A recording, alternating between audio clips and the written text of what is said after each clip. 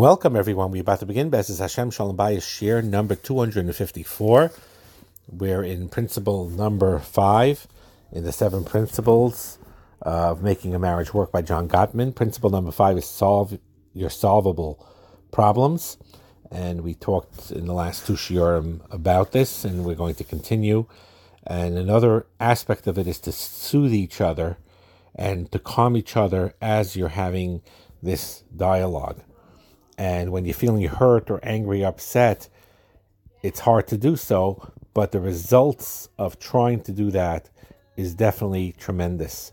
So what you do is you need to calm yourselves down before you get into this disagreement that you're having, and you calm yourself. And then when you're calm, you can have this dialogue, and then you calm each other to avoid the flooding of being overwhelmed. So that's an important aspect. Another aspect of solving solvable problems is very much common sense, is compromise. Compromise is the only way to solve marital problems. And it doesn't work for either you to get things completely your way. Even if you're convinced you're right, it is not kedai to have it 100% your way. If you approach that, it's all or nothing, it'll create a certain inequity, a certain unfairness, a certain imbalance that will cause the marriage to suffer. And when couples don't succeed at compromising, sometimes it's not because they're not trying, but because they just need to learn how to negotiate in a healthy way. And it only works after you do the steps we followed in the previous shiurim. For example, number 1, you're softening startups. When you start the conversation about a disagreement, you start softly, not harshly. You repair your discussion. We talked about self-repair. If you said something too harshly, you change it, you adjust, you correct the way you talk, and you accept the other person's repair attempts as well. And keep calm, soothing each other and keeping calm. When you do those 3 things that we just mentioned, it'll create a positive atmosphere. And when you have that positive atmosphere, it's much easier to compromise. Now, compromise does not mean that only one person is changing. It's about negotiating and finding ways to accommodate one another. And you'll not be able to compromise successfully if you don't accept the fact and full-heartedly that your husband or that your wife has their own flaws, has their own, we'll say it in Yiddish, mishigassen. In some cases, that's okay. And you need to give up this concept of constantly wanting to change your spouse. One of the things that causes tremendous heartache in marriages and in life in general is the if-only statement. If only your spouse was taller, if only your spouse was richer, if only your spouse was smarter, if only your spouse was neater, if only your spouse was sexier, all your problems would vanish. And that is this if only. Really what happens is it just breeds resentment. It breeds resentment for what you don't have. And as long as you have this attitude, conflicts will be very difficult to resolve.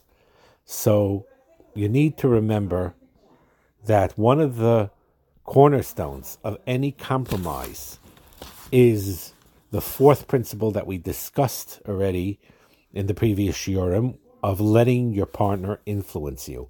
That's the key to compromise. For a compromise to work, you can't have a closed mind about your spouse's opinions. You can't have a closed mind or judgmental mind about your spouse's desires. You don't have to agree with everything your husband or wife is saying. You don't have to believe everything they're saying. You don't have to, have a full agreement and buy into what they're saying. But you need to be open to consider his or her position, understand where they're coming from that mindset. And that's what accepting influence in principle number 4 is all about. If you sit here and you're shaking your head, no, as your husband or wife is trying to talk the problem to you, you'll never get anywhere. Now, generally speaking, based on studies, men have a more difficult time with this aspect than women do, generally speaking. It is harder for men to accept influence from their wives than the other way around. But the bottom line is, whichever way it goes in your particular marriage, the inability to be open-minded is a liability, and therefore the self-awareness to break out of this tendency, to be willing to compromise, to be willing to be influenced by your spouse, by your husband or by your wife, is very important. Part of this also is finding common ground. You decide together which solvable problem you want to tackle right now. You think about the problem, and you basically, a good idea of this is if, let's say, husband and wife has this exercise with each other. There are certain problems, let's say you decide you can't give up on, and then there's certain problems, aspects of the problem that you can compromise on, and you think along the ways of what you really could compromise on versus what you can't. And if you both then share those ideas, then you'll come to an agreement. So, and so on and so forth. If you do this, you could solve so many different aspects of all aspects of the marriage, whether it's finance, whether it's the intimate life, whether it's the chinuch habanim v'abanos and the approach to that, and so on and so forth. Where you basically come upon a problem that is solvable, that you could solve. You write things that are very important to you that you really would not want to, compromise on. And your wife or husband does the same. Or then you have to write equally, okay, but these are things that I would want to compromise on. I'm willing to work with. And you compare your notes with one another, talk it through, and you come to a resolution. And that works in a tremendous way. Another important thing is, when compromising on a solvable problem, is to make sure that arguments that you have in these discussions do not leave scars by saying harsh things or by triggering past events or past arguments that you had. There's a saying he brings from a famous author, that said, the past is never dead. In fact, it's not even past, which means that the past always haunts you. If you revisit the past painful experiences, you're living it in the present.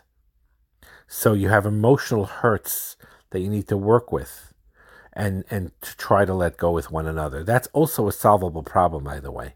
Solvable problem is that when it's really solved already, technically. You work through it and you went past it. But the memory of that past experience still causing you a lot of pain, and you tend to ruminate about it and to regurgitate it, and that creates something that's upsetting and creates an emotional distance. Very often, an emotional distance between a husband and a wife comes from stuff that happened in the past that's already taken care of, already resolved, but you just can't let it go. So it's very important in solving these solvable problems to let go of those past emotional hurts that you had, that are under the bridge, that are over, that are not ongoing anymore, and to just simply let it go as best as you could. So that is the idea. And the idea behind this particular principle is like this, is that although we talked about issues that you cannot solve, that there are, that you'll never see eye to eye with something, and it's something that really cannot be resolved. And in those situations, what we call perpetual problems is to work through it and around it, and with a matter of acceptance and so on. And then comes the solvable problems. And the more you try to solve the solvable problems, the easier those perpetual problems will be. The more you solve the things that you can solve, and that you do solve in a normal, healthy way, then the more you will be accepting of your husband and wife, even on things that cannot change. So with solvable problems, what are they? It could be work stresses, in-law issues, money issues, physical intimacy issues, housework, distracting with internet and deciding when to use it, when not to use it, a new child, a new baby. Also, so those are generally the areas of marital conflict, and some of them will be what he calls hot buttons in the relationship, and even in the most stable and happy marriages, these issues take place, and therefore, the idea is that to recognize that a good marriage takes work. This is the misconception that people think there's good chemistry, our souls connect, we should be flying high, and if not, that means something's wrong, or we're not really, it's not my real civic because I don't feel it, and so on and so forth. Most of this is pretty much nonsense. A good marriage takes work. And every marriage is faced with certain emotional tasks that a husband and wife together need to accomplish for the marriage to grow, for the marriage to deepen. And it requires learning the skills and having a rich understanding between a husband and wife that allows them to feel safe and secure in the relationship. And if you don't accomplish that, you don't work towards that, then you won't feel comfortable in the marriage. It'll be like a storm.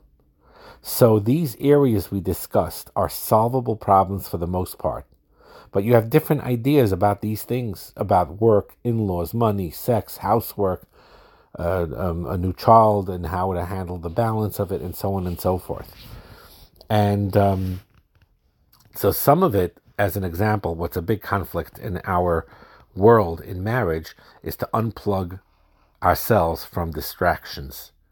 How do you connect and be intimate with one another when we're in the internet age and you're constantly texting and Facebooking and Instagramming and with emails and with texts and with Twitters and with games and Candy Crush and all this stuff, whatever it is, and you need to unplug from those distractions in order to connect. So sometimes, very often, a husband will complain to a wife and vice versa that it's so focused on their social media or the things that they, view every night on the news or whatever it is online, too much, and so on and so forth. And there you really need to work on that together to discuss. If you worry about how your partner spends too much time attending to emails or other online tasks, or they're busy texting, or they're constantly on the internet, or because of these digital distractions, they feel I'm second fiddle to my husband or my wife. The computer is more a priority, or that when I come into a room and I want to talk to my husband and wife, they hardly notice me because they're immersed in their social media on their phone. That creates a lot of tension. And that's why it's important. Sometimes you got to work out times when you do this and work out times where you simply shut it down and you communicate with one another and you basically disengage. You disengage from those distractions. We talked in the past, we're not going to be Meirich over here. Solvable problem is to remove from watching Chalila sexually explicit pornography on the internet or things that are not appropriate. What happens is, with research, we discuss this in separate feedbacks and shiurim on pornography, but we're going to just mention it over here. What happens is, it reduces a couple's sexual enjoyment. It ends up with having less frequent sex, not more, less sexual communication, less mutually satisfying sex, and an increased risk of betrayal. Usually porn could sometimes be even step one to a trajectory that leads to a sexual affair. It's a gateway to online chatting and encounters with others and fantasies and terrible things. So we're not going to be Meirich on that, but that is a concept of things that have to be dealt with in dealing with the solvable solutions. I'm going to talk more about it as Hashem in future shiurim. Hatzlacha and bracha.